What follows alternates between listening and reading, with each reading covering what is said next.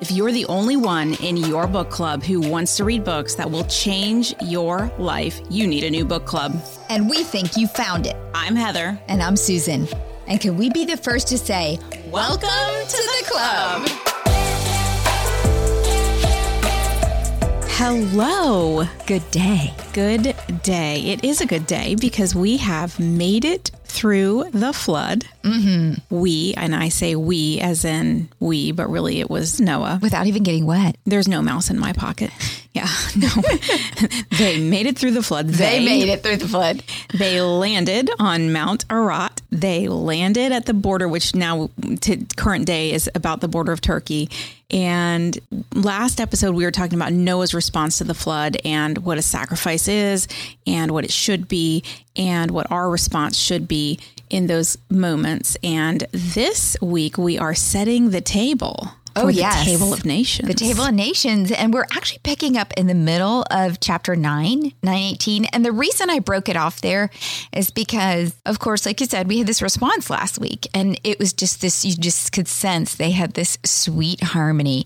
You know, all the evil people have been wiped out, and it's just Noah, and he loves the Lord and his sons, and they love the Lord, and the Lord loves them, and all is good. We're almost back to paradise until we get to 9:18. Dun, dun, dun.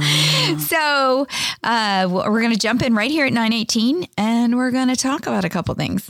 The sons of Noah who came out of the ark were Shem, Ham, and Japheth. Ham was the father of Canaan. These were the three sons of Noah, and from them came the people who were scattered over the whole earth. Okay, so we know it's God's plan that they multiply and spread out, and he's saying they're going to come from these three sons. And then we have this little aside. Why? I used to just gloss over these little asides in the Bible, and the aside here is Ham was the father of Canaan. Now, obviously, you know, why? Why is that there? Ham is clearly the middle son because he's mentioned in the middle, which that's usually when they list sons in the Bible, it's always in the birth order because the birth order was really important. So we have this little aside. Why? All right. Right. Why did they not also say, well, Shem was the father of exactly. Because we're going to get into that in a minute. Yeah. It's almost a little redundant. Why did Moses just stick this in? Now, but here's what we have to remember. Moses was writing this many years after the fact. So he knows the backstory and he's giving us a hint. He was writing for the Israelites. He's really giving them the hint. The Israelites would have known well who the Canaanites were. Canaanites. We're going to become tribes here. So Moses was simply pointing out what branch of the family the Canaanites came from. It would be like this, because if you don't know, the Canaanites were trouble. It would be like this. If you have an Uncle Tom who had a son who was a troublemaker, the troublemaker in the family, and his name was John, every time Uncle Tom was mentioned, they would say, oh, you know Uncle Tom. He's John's father. Like, oh, poor guy. He's the father of the troublemaker. Every family's got one. Every family's got one. And that's what he's saying here. He's saying, yeah, all the people are going to come from these three sons. You know, Shem, Ham, and Japheth. Remember Ham? He's Canaan's father. And they'd be like, oh, that's the one. That poor guy. Okay. All right. So we get this little aside. Pay attention. There's always reasons for the asides in the Bible. Just know that going forward. Okay. And I just want to tell everybody too, we spent way too long trying to figure out maps and where all of these people ended up at what point and where they ended up migrating. All that stuff is in our show notes. Oh, yeah. We're going to get to that. The Table of Nations, where they were, is going to be in the show notes. So we're getting there. So next, in this just one little section, we see that Moses tells us that all the people are going to come from just these three. Then Moses next is going to give us the backstory of why which son ends up scattered where. So my point is, we went from this tranquil relationship where everything was really good, and now we're going to get the backstory about why the people came from Ham, Shem, and Japheth ended up where they are. Verse 20. Noah, a man of the soil, proceeded to plant a vineyard. When he drank some of its wine, he became drunk and lay uncovered inside his tent. All right, Noah slips here. How long did it take for Noah to slip? All right. I went around about in this. I used to think it took many years, but then I Googled, it only takes like 3 years to make wine. So from vine planting to bottle, it can take as little as 3 years. I never knew that. And do you think that this was the very first vineyard ever planted? I do. And I'm going to get to that in a second. But then I thought of this as far as the time lapse, like how long did it take for Noah to slip like this? Because it clearly is going to have ramifications. Well, we're going to read, again, getting back to Canaan, that somehow Canaan is involved in this the fall, not the slip. And if that's the case, Canaan is Ham's youngest son. He had to be over toddler age. So this could have been, if you think that they started producing children the minute they landed on Mount Ararat, it could be, 10 years later. We just don't know. We don't know for a fact. Was it 3 years? Was it 10 years? Was it 15 years? In any case, Noah plants his vineyard and he slips because he gets drunk. So was Noah's slip an innocent mistake? All right, here are my thoughts about this. It is probable that this was the first time wine was made, and Noah may have been unaware of its effects. We don't know. There's no mention of drunkenness or wine up until this point. Or even a warning that you shouldn't get drunk. So he doesn't know that this is potentially anything wrong. Correct. And I don't know if you tracked with us when I read that first verse. It got a little weird at the end. Like he's laying inside of his tent, basically. We're going to get there. Things are about to get a little weird. Right. Stick with us. Stick with us. This is the first verse about drunkenness of about 79 in the whole Bible. Drinking is one of those choices on the path. If we go back to our lesson about the path, everything is a choice. And there are lots of verses that are warning signs on the path that you just mentioned. There are lots of verses in the Bible that warn about drunkenness. The drink isn't the problem. And I want people to hear me on this. Yeah, we are not judging. Jesus made wine out of water at the wedding at Cana. And so it's not the drink that's the problem. Drunkenness is the problem because the effects of alcohol lower our inhibitions and lead to unwise decisions. And that's probably what happened to Noah. Whatever he did, and we're going to get into that in the next verses, something was wrong. Yeah, and there's a lot of risky indulgences, and there's no judgment in what we're saying right now, dear listener. Yes. We just want you to think through what are the things in our culture that you indulge in that might be leading you to have a lowered inhibition that might make you have bad decisions. And knowing yourself and how you react to whatever risky indulgence that you are taking a risk in is how you control not becoming a master to it or not falling into sin about it. All right. So was Noah's slip an innocent mistake? We don't know. Whatever Noah did when he became drunk led to him being uncovered or naked. So the next question I was thinking of was Noah held accountable for this slip? We don't know. The next passage we're going to read reveals that this is more about his sons than him. And because it is through this slip that Noah learns the true character of his boys' hearts and makes a remarkable prophecy. Yeah. So whether or not he was held accountable, he certainly holds his sons accountable for what is about to happen. Exactly. All right. Verse 22. Ham, the father of Canaan, saw his father naked and told his two brothers outside. But Shem and Japheth took a garment and laid it across their shoulders. Then they walked in backward and covered their father's naked body. Their faces were turned the other way so they would not see their father naked. So we know that Noah slipped. It may have been innocent in making this wine or drinking too much of this wine, but clearly here, Ham falls. He saw his father's nakedness and he told his brothers. Not much to go on, but again, it said Ham, the father of Canaan. Here's what we do know about this passage. Whatever he did, it was wrong and it revealed an impure heart. He took advantage of his father when he was incapacitated because we know he lay there uncovered and didn't respond. Whatever it was bad enough that Shem and Japheth, when they heard about it, didn't want to see it because they take a blanket and go in backwards just so they wouldn't see. Yeah. So imagine nobody wants to see their parents naked, right? Right. But Mostly. it probably was more than that. Shouldn't. But yes. They do. We also know that whatever he did, his son Canaan was involved, because we're about to read that the prophecy is directed at Canaan. So Ham's son was also involved in whatever happened. Because he keeps getting mentioned in every verse, and then the prophecy is totally directed just at Canaan. So the way it happened in my head is, I don't know, maybe Canaan was young, maybe his father was immature and taught him immaturely. Maybe they had this little thing where they made fun of people. Maybe it was Canaan who went into the tent and called his dad and said, "Dad, come see Grandpa," and then they both ridiculed him. I really don't know. I told you it was going to get weird. It's going to get weird, but both of them. Lastly, whatever they did, it was so bad that Noah realized it when he woke up. So this is a big deal. And I'm going to give you what the commentators said in summary. The people smarter than us. Exactly.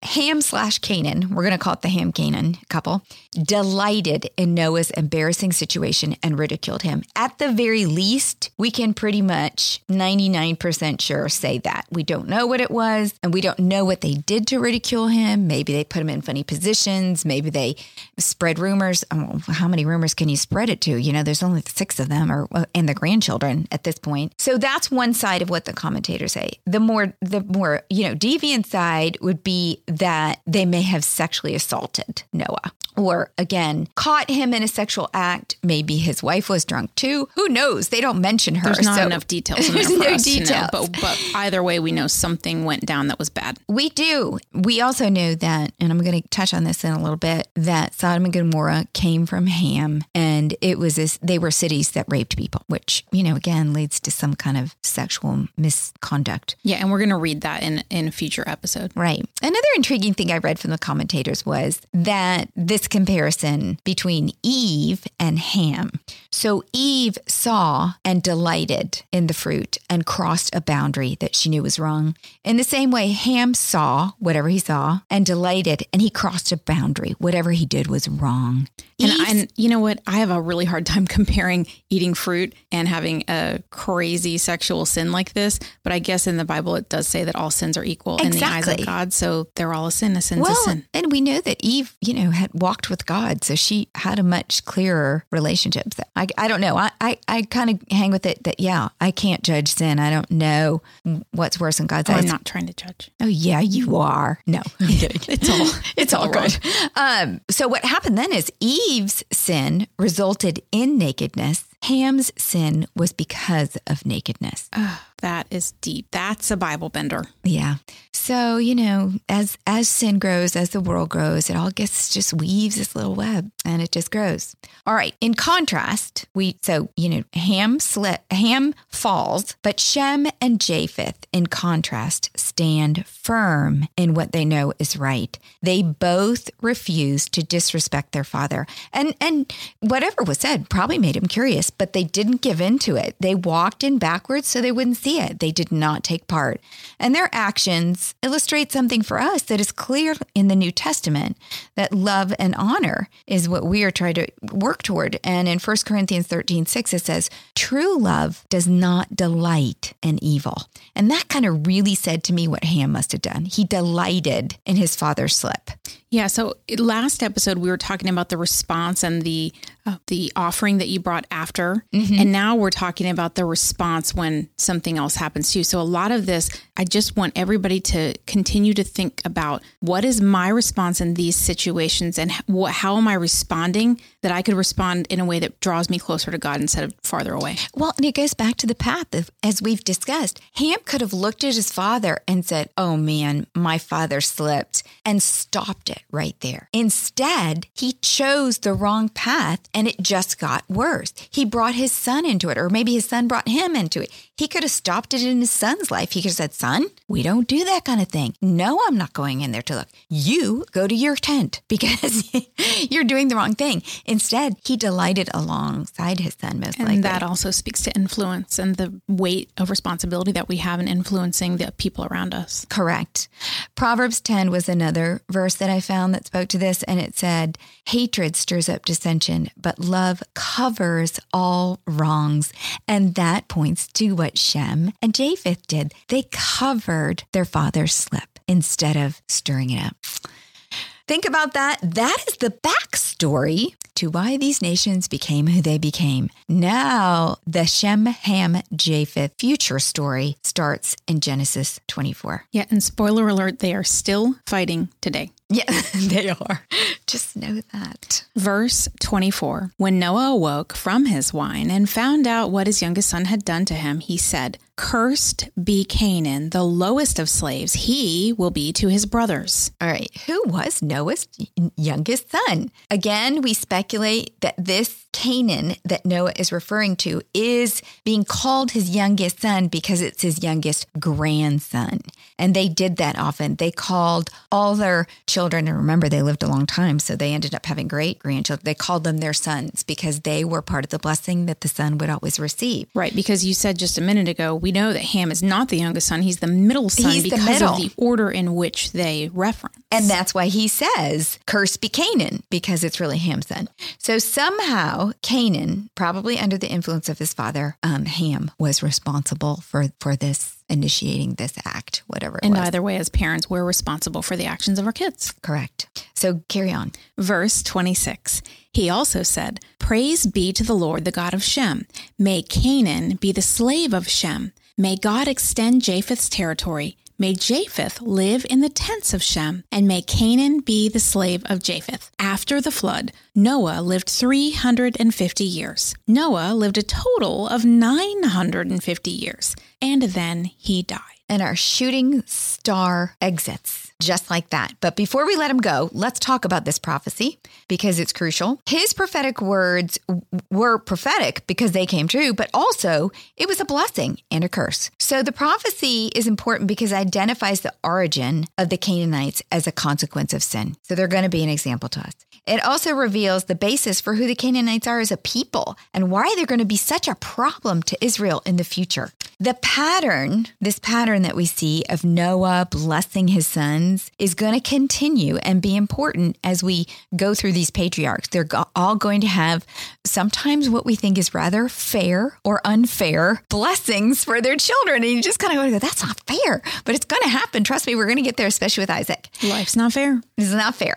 And then, of course, we have that we're going to talk about more. This prophecy has one curse and two blessings. So let's talk first about Ham's curse. He will be a slave to his brothers. What does that mean? Well, the Canaanites, also called at times the Amorites, were destroyed at Sodom, as we will read eventually, and were defeated by Joshua, who was the leader of Israel after Moses. And Joshua came from the kind of Shem, the Shem stem, we'll call it.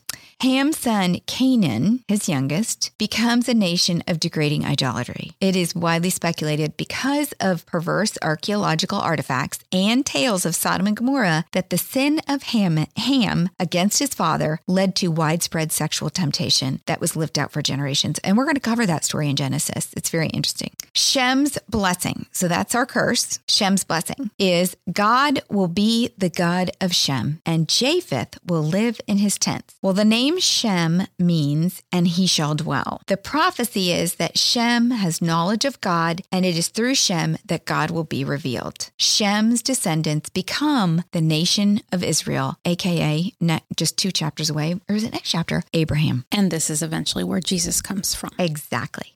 So Japheth's blessing is really interesting to me because I kind of feel that's the tribe I'm from. His territory will be extended. And if you look at the map that we're going to put in the show notes, that is what he does have the biggest territory. The literal translation here is God will enlarge Japheth, and Japheth will share in Shem's blessings, i.e. dwell in his tent. Japheth is the father of basically the Gentiles. His enlargement refers to the bringing of the Gentiles into Shem's tent, into Israel, through Christ. That's us. And Japheth went north, right? So yes, Japheth is going to go north and kind of in the very beginning, all the isles. I'm going to get into it a little bit more in There's a map minute. For those of you who are visual like me. But remember, they land in Turkey or around where Turkey is. Mm-hmm. Ham goes south, Shem goes east, and Japheth goes north. Yes. I had to think about it. To me, this blessing curse, this future story of what's going to happen to them is kind of a lesson that, your response to sin uncovers the truth of your heart. And we think, we can hide what we're thinking, but we really have to challenge ourselves. What am I thinking? Because at some point, how I react to things is going to reveal my heart. And you can't hide anything from God, but beyond that, how do you respond when someone else sins? Oh, yes. Whether it was Ham or his son Canaan, somebody sinned and then somebody didn't do the right thing the way that Shem and Japheth did. So even if it's not something as serious as some kind of sexual sin, is it gossip for you? Is it when you're around somebody else who's not being nice to someone? Is it a racial thing? Is it something that anything that you experience that somebody else isn't doing the right thing? Are you standing up and saying, no, this is wrong and we need to correct it? Is it something in business that somebody is cheating and you should say something? Whatever it is, we have a response in that moment to get back on the path. I've often pondered, just even like 15 years ago, if you heard news or you heard something bad about somebody, it kind of had to sit with you for a few days before you would run into somebody or you'd pick up the phone and stand at the wall and kind of talk to them about it. Or you couldn't express about it right away. We didn't have social media. But now because we have social media, people can react without really thinking it through and pondering it and kind of letting it sit with them. And they do. And they do. And that's why I think we trip so much over our sin and our tongues and our thoughts is because we can react too quickly and there's no accountability in that. So, okay, let's get to this table of nations. These 3 sons become 70 documented nations right here. It's called the Table of Nations and it's the genealogical list of these nations that were the descendants of Noah's 3 sons, Shem, Ham, and Japheth. And remember in the Bible, lineage is really important because God is mapping for us that this seed that's going to overcome the serpent is going to come from a family. We will have the map in the show notes. It's number 16. It's called the Table of Nations from the Holman Bible Atlas. And I want you to remember that Adam to Noah was 10 generations. Now Shem to Abraham is going to be another 10. However, in this most recent 10, we're going to have a population explosion that forms these 70 nations. So when God says after the flood, be fruitful, multiply, it is going to happen. The 70 nations are breakdown like this. Japheth has 14, Ham has 30, and Shem has 26. Starting in chapter 10. Here we go. This is the account of Shem, Ham, and Japheth, Noah's sons, who themselves had sons after the flood. The sons of Japheth. Oh, here, I got to read a bunch of names. Yeah, you do. Sorry. Okay, buckle in. Gomer, Magog, Madai, Javan, Tubal, Meshech, and Tyrus. I'm sure I'm butchering most of these names. No, you're doing pretty good so far. Half Jewish. They're going to get worse. Frizzy hair to prove it. No idea how to pronounce the names. Frizzy hair. That's called humidity in Florida. Yes, that's true, which is where we live. The sons of Buck Gomer. doesn't have frizzy hair. Buck the editor does not have any hair for those of you who are listening. He has some. Well, yeah, he does. Sorry, Buck. Reading on. The sons of Gomer, Ashkenaz, Rephath, and Togarmah. The sons of Javan, Elishas, Tarshish, the Kittites, and the Rodanites. From these, the maritime peoples spread out into their territories by their clans within their nations, each with its own language. These are the Japhethites, 14 nations, the fewest, the smallest group. They spread northwest of Canaan and fan out into Greece, the Mediterranean, and eventually Europe. Traces of them were even found in Germany, France, Spain, and Britain, which of course led to America. In the Bible, this territory was often described to as the Isle of Nations, and it meant all places beyond the sea because, of course, they couldn't see very far. So anything beyond the sea in Judea are called the Isles. They still thought the world was flat then. They just thought everything but them was an island. They were just all the isles. Now, there is one little sweet prophecy that I could find about those isles, and it's in Isaiah 42:4, and it says, the isles shall wait for his law. So we're just all those people floating out there that are waiting for his law. And this was a prophecy regarding the isles and foretells of the conversion of the Gentiles to the faith of Christ when they're brought into the tent of Shem. Verse 6, the sons of Ham, Cush, Egypt, Put, and Canaan, which is the youngest son. Which is our proof that he was the youngest. There you go. Canaan, they're listed as last in the order.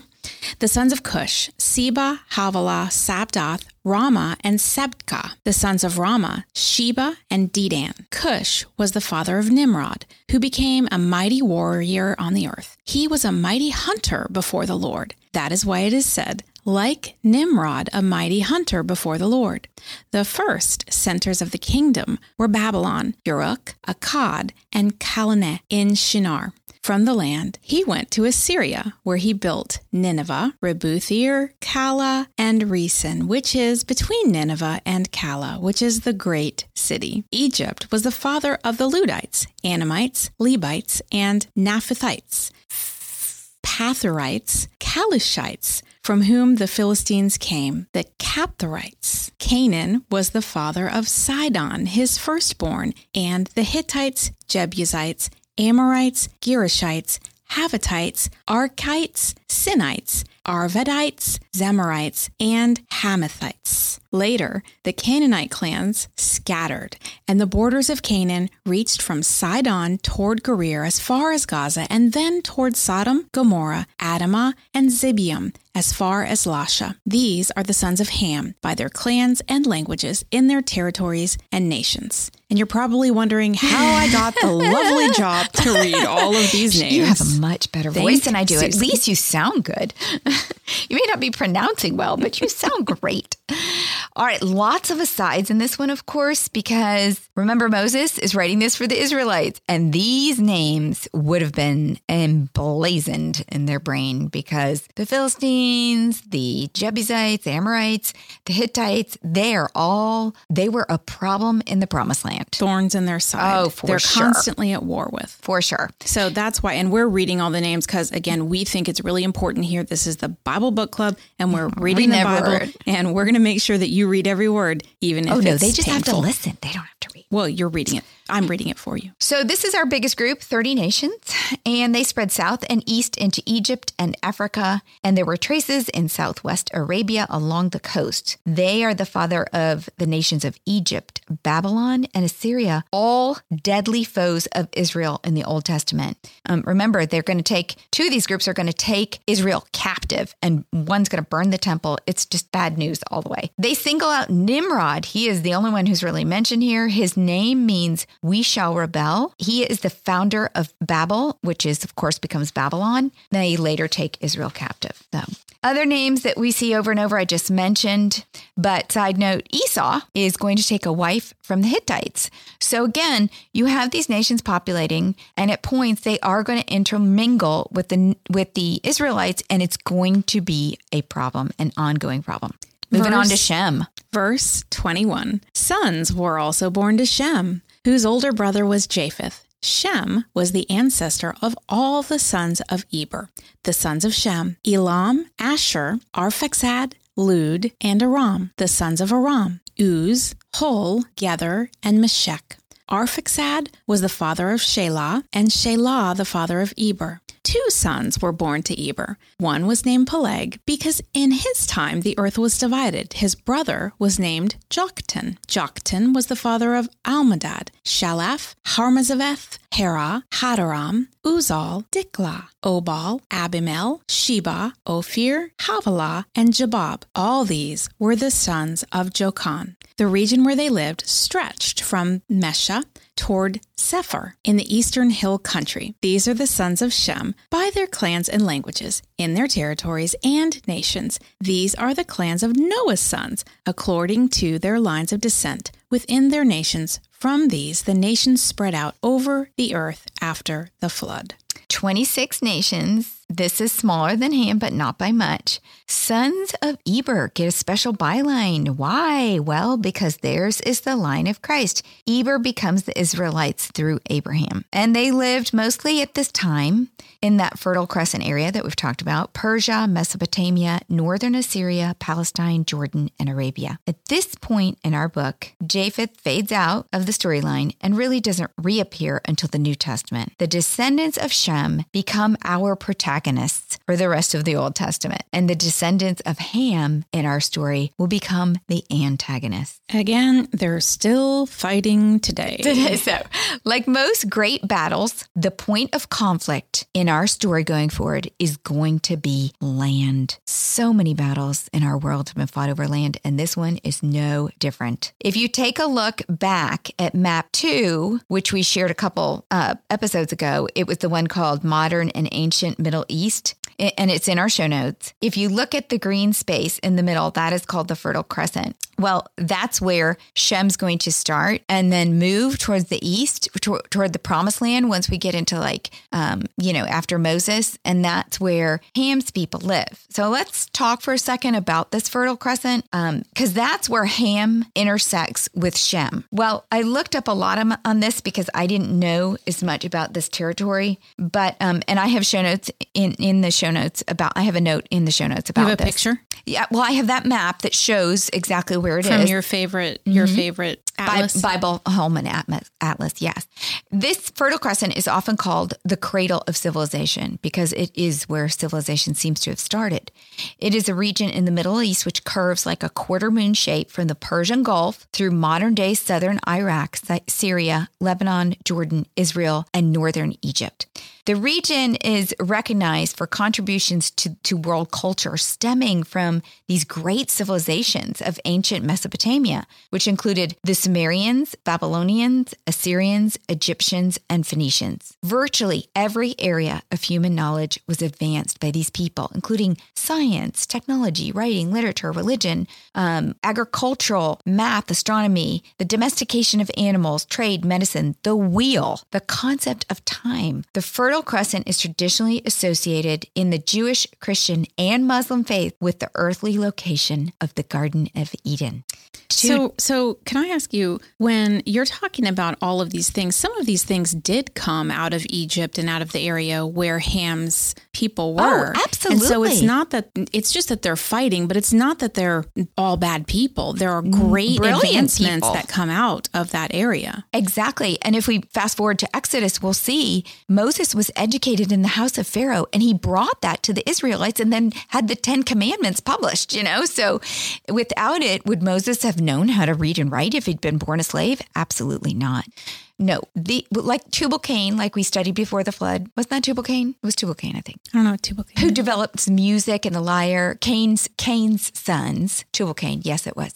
Cain's sons, not Abel's sons, but Cain's sons became very musical and developed all this great technology, other, great things. They were living, promoting evil, but they still developed great technology. I mean, smart people are everywhere. And still do good things, which is why they need to make better choices. Exactly. Okay, the Fertile Crescent today.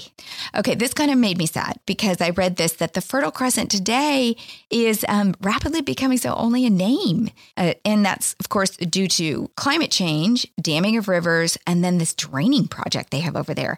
And these fertile marshlands, which used to cover like almost 7,000 square miles, have shrunk to 770 square miles. Even after continued long-term threats to the environment were made, no government sanctions have been put on these people. And so it's just becoming worse, which kind of makes me sad. This is the cradle of civilization. And that's where all of the great things came out of that we look to today.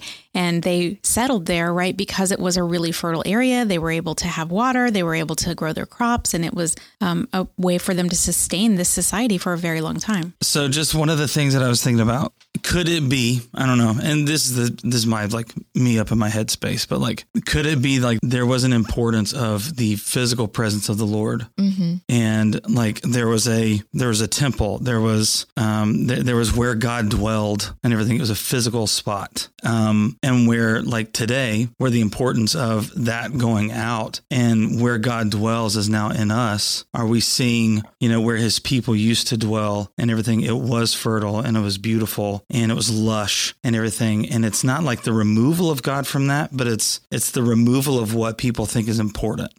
Where God's saying like, okay, this fertile crest isn't important anymore. Not the way it used to be.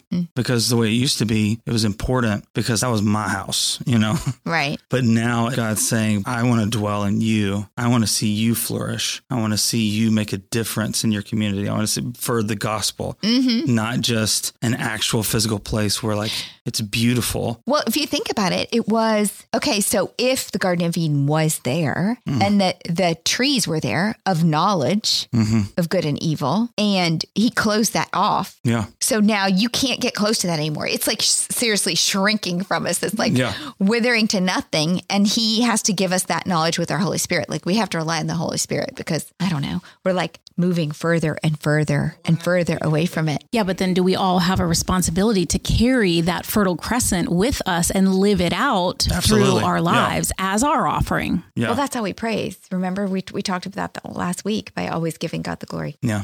So that's it for Buck's Corner. Buck's Corner. All right. So just to recap, you have a choice. You are on a path. And as you are going along your path, all the things that you encounter every day, you have a choice. And you have a choice to be like Ham and take one path, or you could be like his brothers who did the right thing and they take a different path.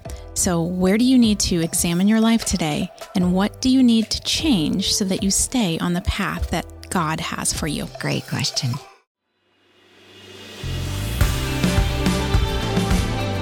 What's a club without friends? If you're enjoying the Bible Book Club, why don't you share it? And then you can say, Welcome to the club. New episodes drop every Monday, and get all episodes now on Amazon Music. As always, head over to susanme.com/Bible Book Club for show notes from today's episode. Bible Book Club is hosted by Susan Merrill and Heather Rubio, edited by Buck Buchanan, produced by Haley Mawat.